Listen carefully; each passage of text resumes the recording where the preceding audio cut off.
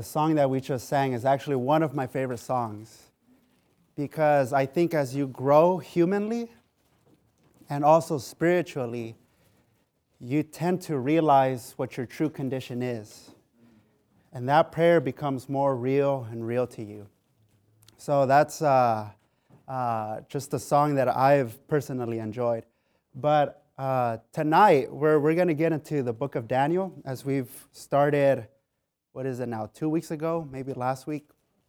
And I wanted to begin with this slide, and that's to help us understand how the book of Daniel is structured.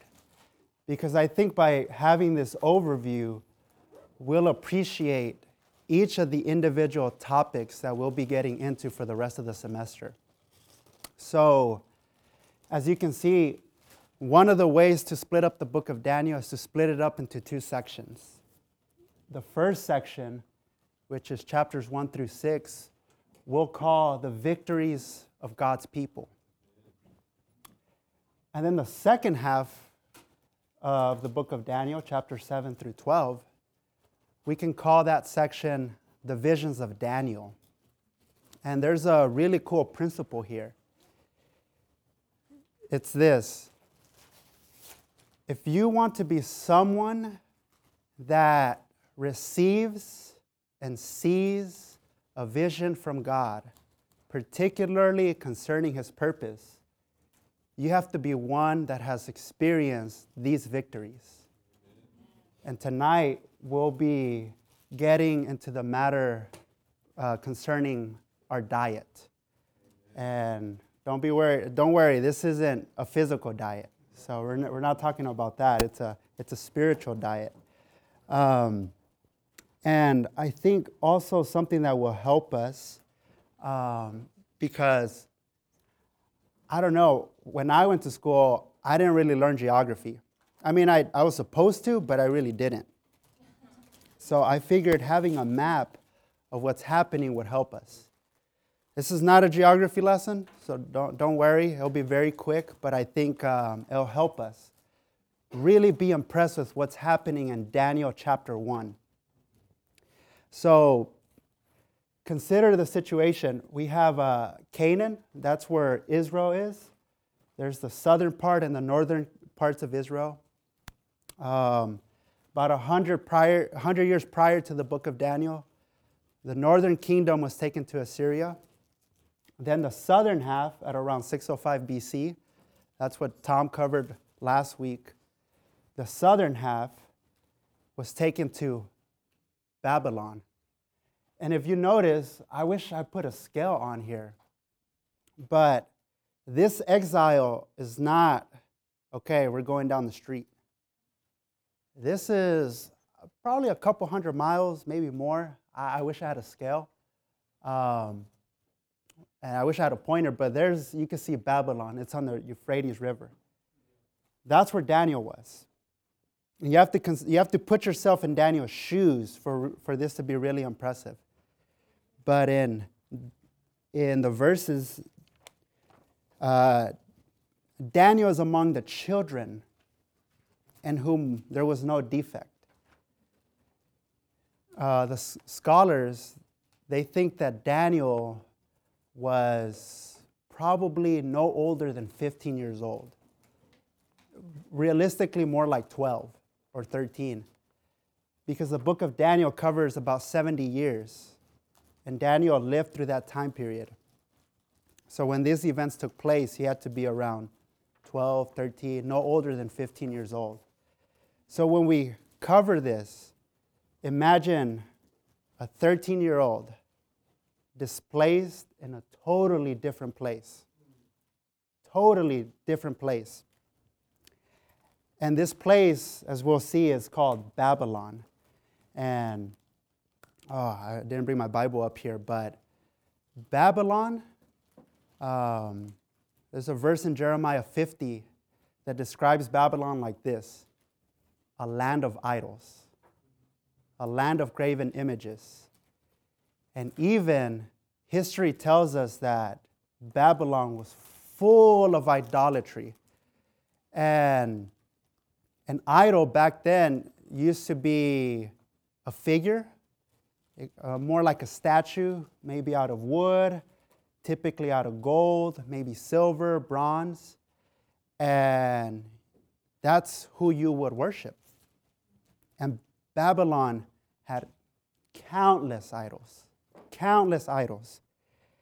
This is Daniel's situation. He went from the land of Judah, where there you would worship the one true God.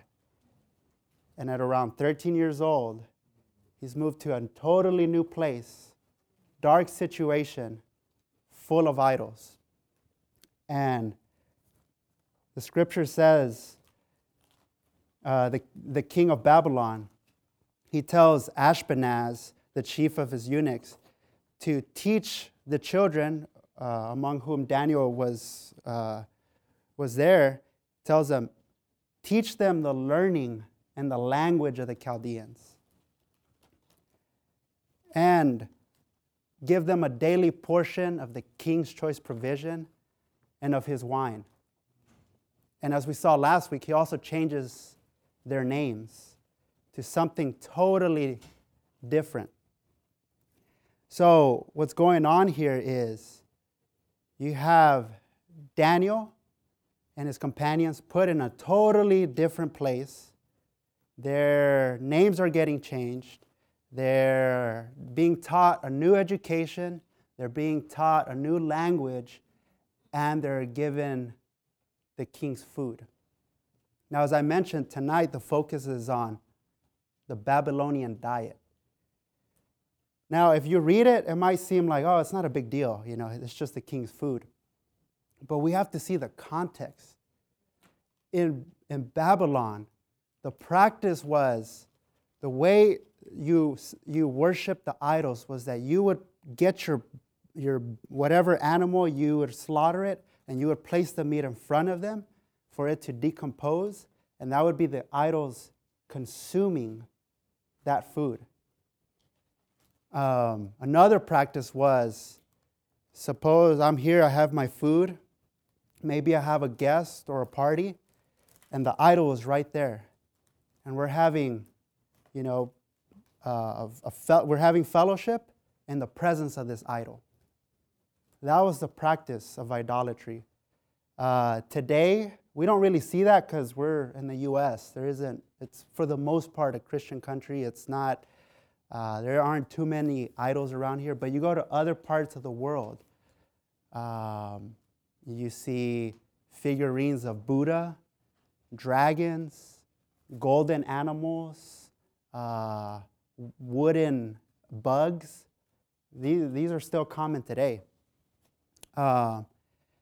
And so for Daniel to be offered this food would be, or for him to accept the food that the king was offering, firstly, would offend God.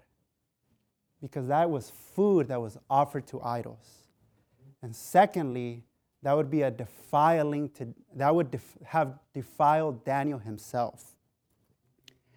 And I put these verses, 1 Corinthians 10 is toward the bottom, or on mine is on the bottom. It's the next set of verses in 1 Corinthians 10. Paul says, are not those who eat the sacrifices those who have fellowship with the altar? So to eat what is sacrificed is to have fellowship with the one to whom you're offering. And according to Paul, the things which the Gentiles sacrifice, including the Babylonians, they sacrifice to demons and not to God. So my point in bringing this out and what's described in the setting of Daniel is the Babylonian diet was in fact a demonic diet. So when we get to verse 8, this is a very precious verse. It says, but Daniel set his heart not to defile himself. That is significant because, just imagine this is a 13-year-old kid. He is standing up to the most powerful man on the earth at that time. And he's saying, Neb, right? That was Tom's name. Neb, you can teach me your language. You can go ahead and put me in this new place. Teach me your education. Go ahead and give me a new name. If that's what you want to call me, go for it. But I will not eat your food. I cannot eat your food. To eat your food would be an offense to God, and to eat your food would defile me. This was Daniel's heart. And this is what God found so precious. In this kind of situation, where there was no more, God was no longer had a representation. He didn't have the land. The people were dispersed. What God needed the most at this time was a group of people, particularly young people, to stand up to the king and say, I will not eat your food. And that was Daniel. That was Daniel himself. But, oh man, this is awesome. I enjoyed getting into this. Because Daniel didn't just talk the talk. He walked the walk. He doubled down. It says, I never read this before, but he initiated a test. You know, typically when we talk about testings and temptations and trials, it's usually the testing comes to us.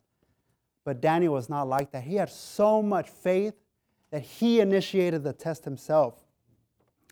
And he says, please, I love this, please test your servants for 10 days and let vegetables be given to us to eat and water to drink. That's how much faith Daniel had. And of course, what we see is at the end of the test, this is the last verse on Daniel. This is Daniel 1:15. And at the end of the 10 days, what was the result? They appeared better and more fully fleshed. More fully fleshed. They were, they probably gained weight over those 10 days. If I eat vegetables for 10 days, I probably lose weight. But they gained weight. This was God. This was Daniel being one with God. So this is, and what this is what we would say, it was in the previous slide, is Daniel's victory concerning the Babylonian diet. So last week we saw Daniel's victory in his identity, right? Daniel, God is my judge.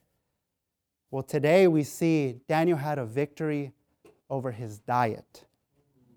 And this may not seem important to you, but it is very, very, very important to God. The next verse on there is from Genesis 2. So why are we going to Genesis 2? I thought we were in Daniel. Well, you got to wait. Hold on. I'm getting there. So I want you to consider this. God's first commandment to man was not in Exodus at Mount Sinai, but it was actually in Genesis to the man that God created. And it shows us that God is primarily not concerned with man's conduct, with man's behavior, with his doings of right or wrong, but that God is concerned with man's eating. And eating in the biblical sense, because the Bible uses this word eating and uses this human action of eating so many times. In the biblical sense, eating is simply to take something outside of you, to take it in, and to let it become a part of you. So in Genesis 2, here verses 16 through 17, God commanded the man, Of every tree the garden you may eat freely, but of the tree of knowledge of good and evil, of it you shall not eat. That was God's first commandment to man. You shall not eat of that tree. And like Adam, when he ate of the tree of knowledge of good and evil, he took in Satan. Daniel, for him to eat of the king's choice provision would have been him taking in the idols and the demons behind the idols. And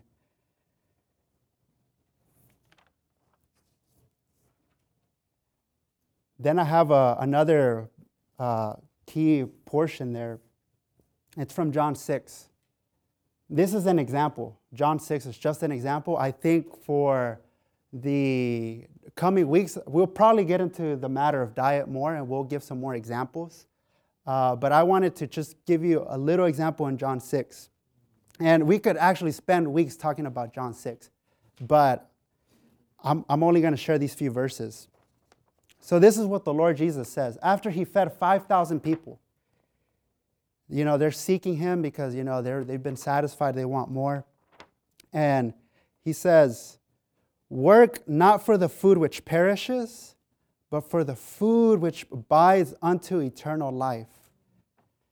And when I read this verse, and the reason I decided to put it on here is because this verse spoke to me so much.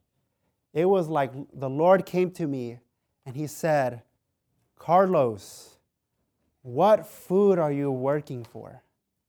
Is it food that perishes or food that abides unto eternal life? Is it food that issues in life or food that issues in death? Now, I know you're thinking, okay, well, we're not in the Garden of Eden. We're not in Babylon. So what is this food today? I'm not eating idol sacrifices. I'm not. However, there's a principle here. And that, if you consider your experience, we're always taking something in. Always. From the moment you wake up to the moment you go to bed, you're constantly taking something in. I mean, I don't think I'm alone in this. The moment I wake up, there's something coming in. Maybe it's not through my mouth, but it's through my eyes and it's through my ears. I'm always hearing something that I don't want to hear or seeing something that I shouldn't see. And I was just considering some examples, but I think the most relevant example to me, and maybe to all of us, is the example of the internet. Now, I'm not here to bash the internet. Actually, my professional and academic aspirations are related to the internet. I think the internet is a fantastic invention. But the truth is that the internet is like plateware, and it's always serving you something. There's something, some website, some YouTube video, something. There's something that's always being served to you. And what gets me is that even when I don't want it, it still finds its way to me. It's like no matter what I do, I can't escape it.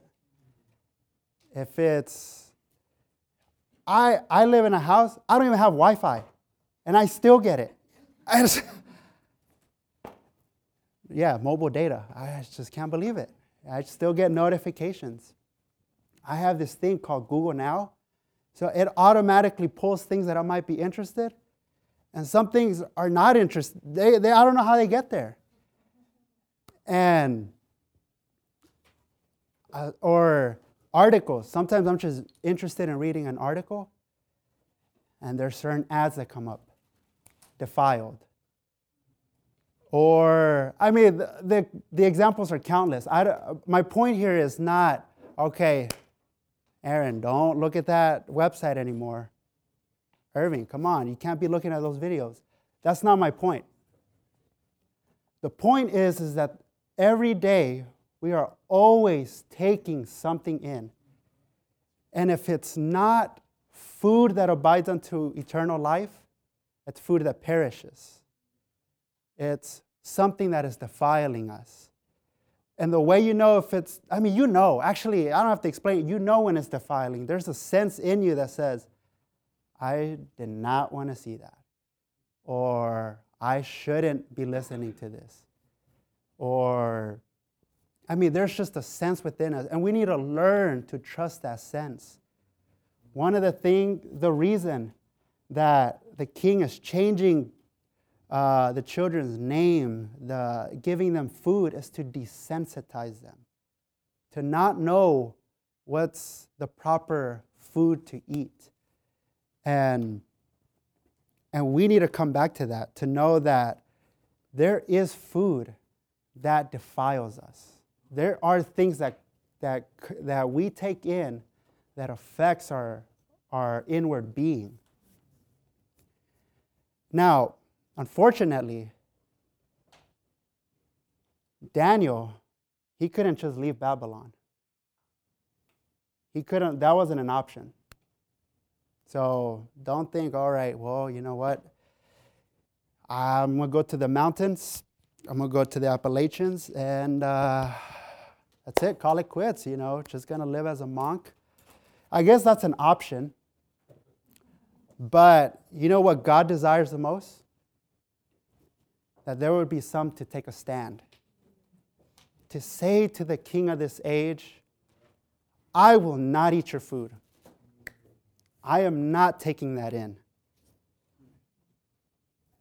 This is doable. This is our way, quote unquote, this is our way out. Is to have a stand and, like Daniel, to set our hearts not to be defiled. And towards the end of this outline, I have some verses on the heart, because when I read Daniel 1:8 this past week, I was just impressed that God, the Spirit, allowed this phrase to make it into the Bible. Every word in the Bible counts. And God made it so that these words, Daniel said his heart would be in the Bible. So this is the way. It's by the setting of our heart.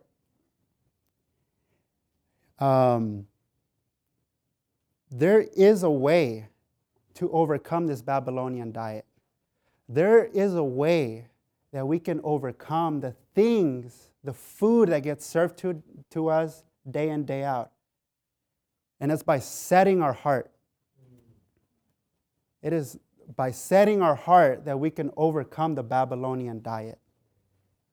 And what I mean by setting the heart, firstly, I'm not saying, okay, I'm deciding never to go to that website. I've tried it, doesn't work. The first thing you need to do in setting your heart is setting your heart on the Lord. And what I mean by that is we need to love the Lord Jesus. You cannot stand up to the king of this age unless you love the Lord. And Daniel saying, I won't eat your food, in his heart is, Neb, I won't eat your food because I love God. And this is precious to us because, on one hand, as Christians, there should be boundaries. We read Daniel's boundaries. He had a boundary. He's not going to cross that boundary, no matter what. And I think as Christians, we like to draw these boundaries. Okay, I'll do this, but I won't do that. My conscience lets me do this, but it won't let me do that. And that's good practice. But at the root of it, the fundamental thing we need to deal with is loving the Lord. At the end of the day, what God needs in the middle of Babylon is young people that would love him, that would set his heart on him, and would say no to the king. That would say, I am not going there. I am not looking at that. Not because I don't want to, but because I love the Lord. You know, I know a brother. Him and his wife, they have very different diets. The brother, he likes beef. I like beef too. But she likes chicken. And he likes rice. But she likes quinoa. And anyway. Yeah, quinoa and chicken. But my point is this. In their relationship, the brother said, I will surrender my diet to you. Not because he preferred the other food, but it's because he loved her and it was willing to be one with her. This is the way that we can be one with God, is by loving him. We have to take care of that. You know, we're going to get into more, I hope we can spend more weeks on the diet and get into some more examples, some more concrete handles. But fundamentally, we need to love the Lord. That's why we have a heart. God created us with a heart, because there's a loving capacity in us. We will love something no matter what. But God's desire is that we would love him. The song, Create in Me a Clean Heart. For what? To love him. That's the goal. So I'll just finish with these verses. I'm going to finish a little early because I think it'd be good if we have some adequate time on the questions in small groups. But in 2 Corinthians, I'll just read this. 2 Corinthians 11, 2-3. For I am jealous over you with the jealousy of God. For I betrothed you to one husband. So this is Paul to the Corinthians, to present you as a pure virgin to Christ. But I fear lest somehow, as the serpent deceived Eve. Don't be deceived by the serpent. Don't be deceived by the king of Babylon. By his craftiness, your thoughts would be corrupted from the simplicity and the purity toward Christ. And this is the kind of love that will keep us running the race. It's a love that issues and that sustains our simplicity and purity toward Christ.